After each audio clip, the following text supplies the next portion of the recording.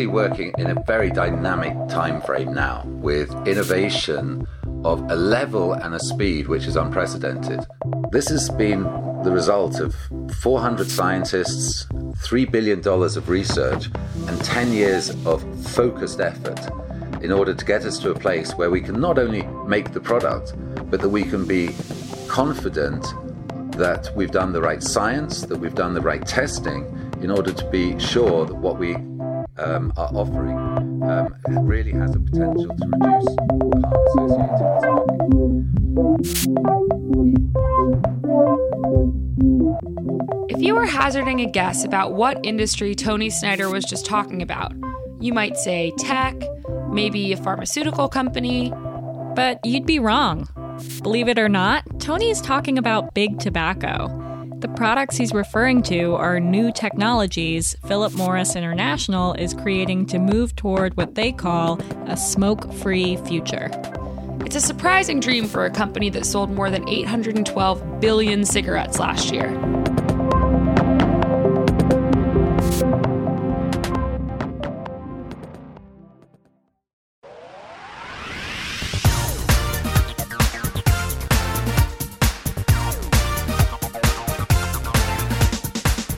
I'm Lindsey Rupp.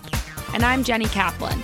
Today on Material World, we're talking about how the $770 billion global tobacco industry has gone from a sleepy and stable business to a tech-focused arms race.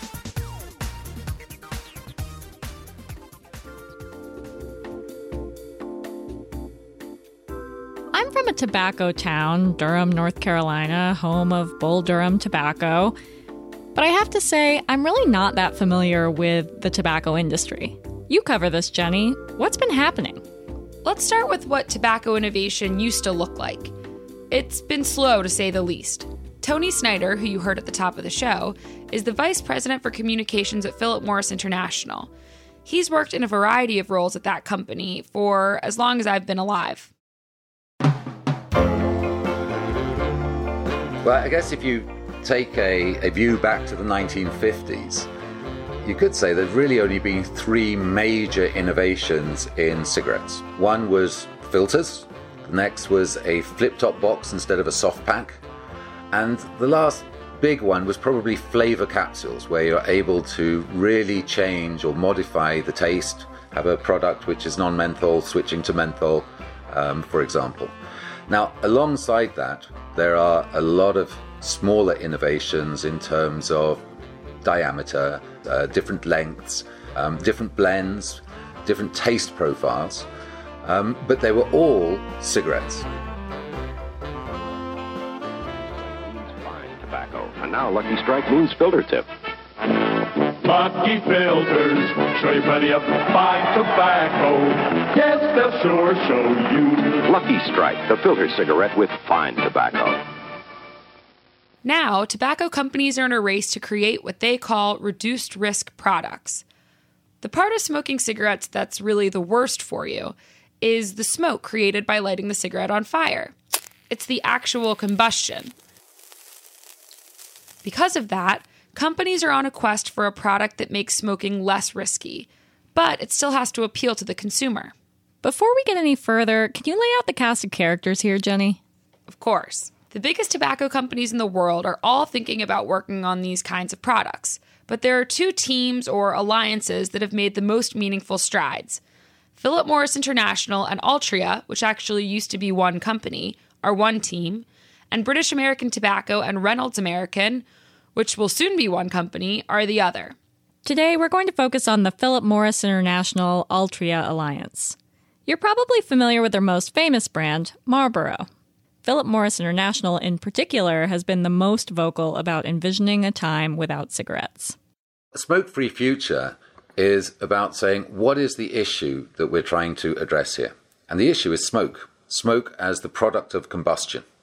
So if you don't combust, if you don't burn something and don't create smoke, then whether that is through people not smoking, people stopping smoking, or people converting to a product that doesn't have smoke, those are all elements of a smoke-free future.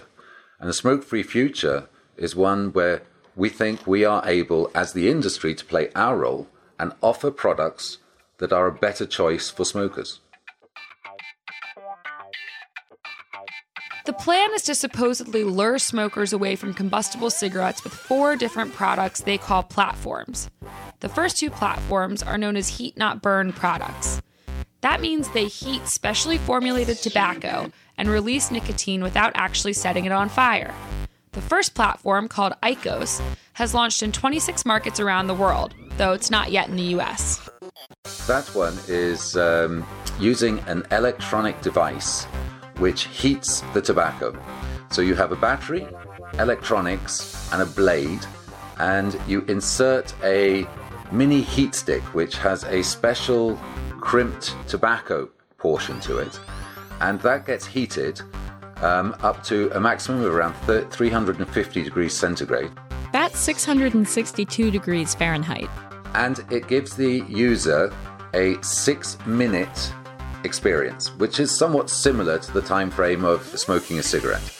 And during that 6 minutes, or 14 puffs, you get to enjoy an aerosol which contains the flavor of the heated tobacco, contains nicotine, but contains a drastic reduction in the other compounds of combustion which you would normally find in a cigarette. The IQOS gadget comes with a docking station about the size of an iPhone that carries enough charge for 20 heat sticks, or the equivalent of a pack of cigarettes.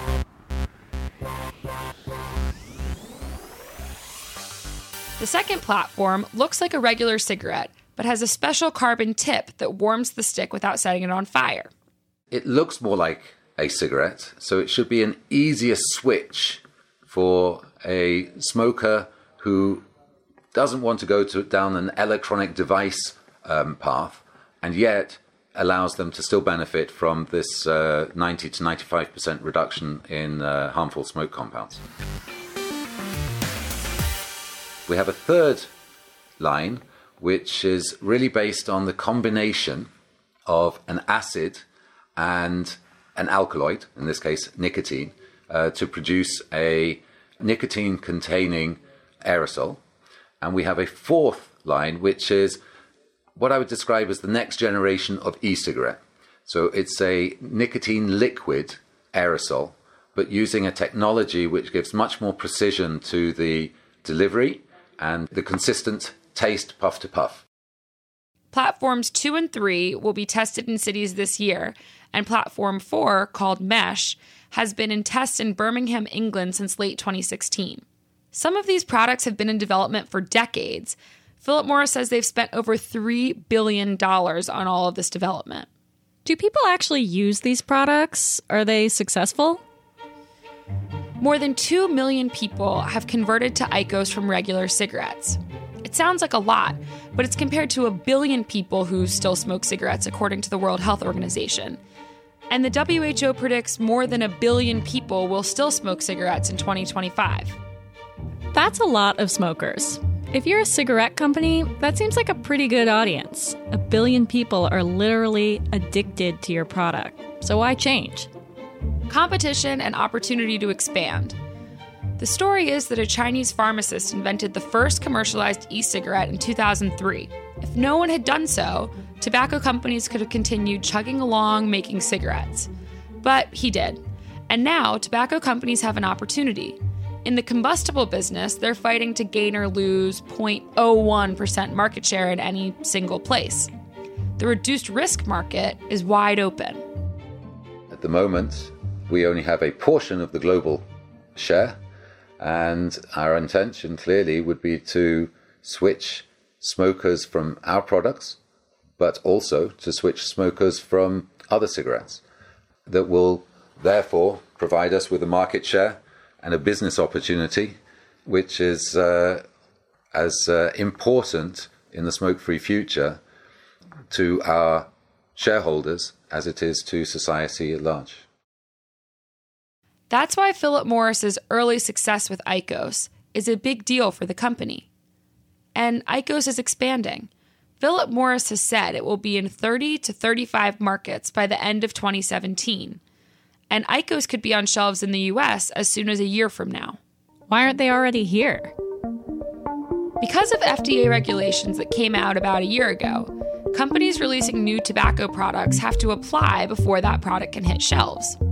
So Philip Morris submitted that application, as well as one to be able to put that IQOS is a modified risk product on labels. That would be a huge selling point for the gadget. Clearly, the company thinks it's worth it. The modified risk application was more than 2 million pages long. If the applications pass, Altria will sell IQOS under a licensing agreement. If the launch is anything like it's been in other countries, we could soon see IQOS-specific stores and pop-ups across the country. Well, there are certainly empty retail spaces available. I remember you were saying that they take their stores really seriously. Sort of like 1 part Apple Store and 1 part Nespresso? Yes, those were actually the inspirations for the stores. A clean, trendy-looking environment where customers are escorted through trials by initiated and spirited employees. That move toward tech caught the eye of Businessweek features reporter Felix Gillette. Felix and Jenny wrote a story for the magazine on the subject. His perspective is different because he isn't constantly enmeshed in this in quite the same way that Jenny is. He writes about all sorts of industries. We decided to bring him on the show to find out what drew him to this idea in the first place and what he found most surprising. I don't think every day about the cigarette industry and haven't thought about it for a long time. And when I close my eyes and picture what is the cigarette industry, it's like Southern, like a bunch of guys smoking cigarettes and drinking bourbon and wood paneled room. And it's sort of like the first inkling I got that actually the cigarette industry is just going whole hog in on this notion of we're a technology industry, we're focused on the future, was just so fascinating to me. That's so out of sync with how I envisioned the industry being. Just the degree to which the industry has co-opted the trappings of Silicon Valley, the office culture, having robotics competitions and having foosball tables around, the style, people walking around in hoodies, and the language, just the fact that people are calling cigarettes platforms to me is just amazing. And that, people could be referring to cigarettes as analog and that e-cigarettes are digital. And just the notion that they have, Altria has this big innovation campus and having all these young people coming into the industry. And I thought that was the other thing that was fascinating, was this notion that the focus on technology in the tobacco industry has helped recruit all of these young workers who in the past, you get done with college, maybe you're feeling somewhat like you want to help the world, going and working for the cigarette industry historically was probably not the most appealing way to do that. And that, repositioning tobacco as an innovation field and actually reversing the formula. So in fact, if you come to work for us and you start to work on the future of tobacco and work on these futuristic products that are harm reduction based, you'll actually be saving lives. You won't be hurting people. You're actually doing good for society if you can get people to stop smoking our analog old-fashioned platforms and switch over to these future-forward tobacco gizmos. You'll be helping everybody out. It's pretty fascinating sales pitch. Philip Morris says its new products will only be marketed towards smokers, not people who have quit or people who otherwise wouldn't have started to smoke. Our research to date is showing that the interest of non-smokers, or the interest to go back of those who have previously smoked and stopped, is extremely low. And I think that as long as it remains like that, then we can definitely be talking about this being a good choice for society to encourage the use of these. Some people question whether that's really the case. Part of this could be an attempt to win back the demographic of people who are smoking less and less, which happens to be wealthier, white-collar, highly educated people, and that those same people who are no longer smoking cigarettes, maybe they would consider using some sort of tobacco again if it was delivered in some sort of appealing way. And I think the IQOS and all of the branding around it and all of the retail experience around it and trying to create this sense of a luxury exclusivity is kind of it'll be interesting to see if that will have some impact of bringing back that group of people that otherwise is not going to be using cigarettes in the future. Every single person I talked to about the story kind of rolled their eyes to some degree. Like, oh, come on. Like, these guys, they're still making all their money from cigarettes, right? And you're like, yeah, they are. So I think with tobacco, it just seems, part of it is they're coming off of this recent history that is just so dark, that they're, went for so long trying to hide the health problems of cigarettes from the public and creating bogus science. And this notion that not only switching over to talking about technology being a way of helping recruit new people, but also just a way of shifting the narrative so that you no longer look at like our dark past, but like it's all about our bright future. It just seems like a really interesting strategy.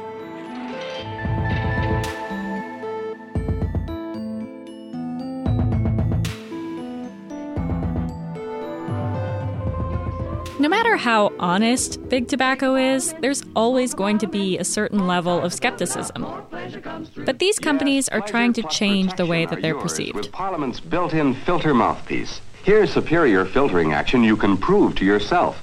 Just break off the mouthpiece of a Parliament you've smoked and compare the used filter in the mouthpiece with a fresh, clean one. Here are the irritants that have been safely trapped. More tars are filtered out. More pleasure comes through. And the extra absorbent Parliament filter is absolutely pure. It contains no harmful ingredients. Efficient filtering indeed, yet carefully balanced for easy draw and full enjoyment of Parliament's superb tobaccos. Philip Morris has made statements about, envisioning a future where people no longer smoke. That's great. I can envision a lot of wonderful things in the future, too. I'd like to envision a world where no one's hungry, but thinking about it, envisioning it doesn't actually make it happen. Robin Koval is CEO of the Truth Initiative, a nonprofit dedicated to ending youth smoking. If these products can help people who are long-term smokers who've been trying to quit, have been unable to do it with other things out there, whether that's nicotine replacement therapy or, through other tools, and this actually helps them quit, then that's a good thing. But what, it's still very new, and what we don't know is, so how many people will really help quit versus people who might just stay dual users? Their intention is, they're going to, be happy to have it both ways. If you want a reduced risk product, that's great. They'll have that. But if you'd like, a pack of Newports, we'll be happy to sell you that too. These companies or their predecessors have said they wanted to make better-for-you products before, when that wasn't really the case. Well, let's face it, they don't have a great track record. They are convicted racketeers, so you have to take everything with some caution. And the other thing is not only do they not have a great track record, I mean, we all know about low tar cigarettes, which were supposed to be reduced risk, and of course were absolutely not. In some ways, they were worse. Since there is evidence that cigarettes with a lower content of nicotine and tar may be less dangerous, the amounts of these in all marketed brands should be published. And we were able, because we'd already established by-standard methods, we were able to assist the government chemist in determining levels of tar and nicotine in all. And I think the reason why public health is being cautious now is because when mild and low tar and all of that happened, the public health community actually got on board with the industry and was convinced that this was going to be a good thing and was going to help, end this epidemic and the, tremendous death and disease. 1 out of 2 people who smoke long term are going to, will die from a tobacco-related illness. So maybe this is different. Youth smoking rates have declined over the last decade and a half. One major question with these new technologies is whether the newness will attract more young people to try products that contain nicotine.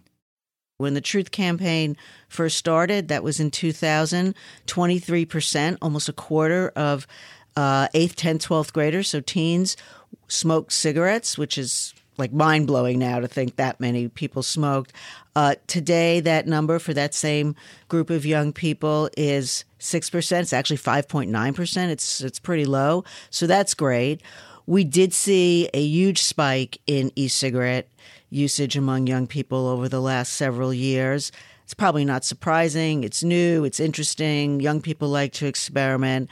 The sort of good news is in the last year, in that same study that looks at 8th, 10th, 12th graders, it's called Monitoring the Future, we saw for the first time declines in e-cigarette usage among young people. But the fact is that more kids now are using e-cigarettes than any other form of nicotine. And nicotine in any way, shape, or form is not good for young people. So we are concerned. If the tobacco companies are right and the reduced risk products don't draw in non-smokers, there could be a future where health advocates and big tobacco are actually on the same page. Well, I think the one thing I would say is harm reduction is a tool in the tool chest, and we do want to see people quit. That is the most important thing. At the same time, I think we need to be wary, and for the public health community and for the community at large, the general public, to make these folks really, kind of not just talk the talk in terms of harm reduction, but really walk the walk. What are you actually doing to not just market these products, but to demarket, if you will, these really dangerous combustible products? That would make me really happy. I think there is a genuine sense of recognizing the health problems with cigarettes and genuine desire to see a product that does less harm in the user. But yeah, at the same time, you don't see, as much as Philip Morris International is talking about, we're inventing the smokeless future, you don't see them going out and pulling all their cigarettes off the shelves.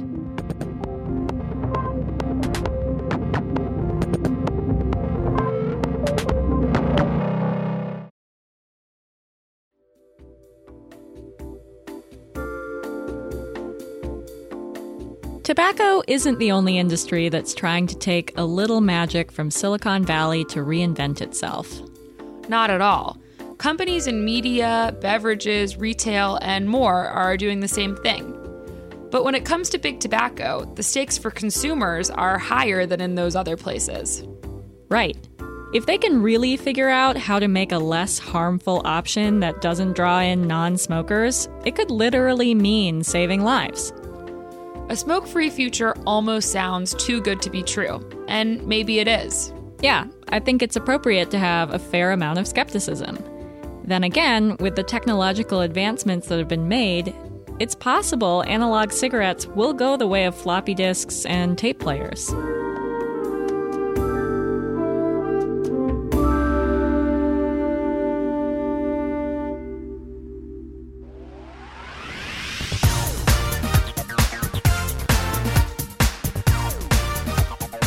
That's it for this episode of Material World. Thanks for listening. For more, you can find other episodes on Apple Podcasts, Bloomberg.com, The Terminal, or wherever you listen to shows like this. Also make sure to check out our sister podcast, Game Plan, Bloomberg's show about workplace culture. For more of our beat coverage, follow us on Twitter. I'm at Jenny M. Kaplan, and Lindsey's at LC Rupp. If you're interested in reading more of Felix's work, find him at Felix Gillette. Truth Initiative is at Truth Initiative. Check out Philip Morris International's smoke-free centric website at pmi.com. Material World is produced by Magnus Henriksen and Liz Smith. The head of Bloomberg Podcast is Alec McCabe. We'll be back in 2 weeks.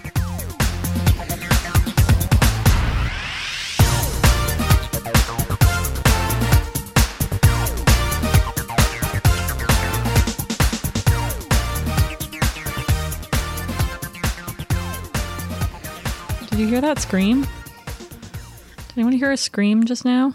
I just heard someone go, ah!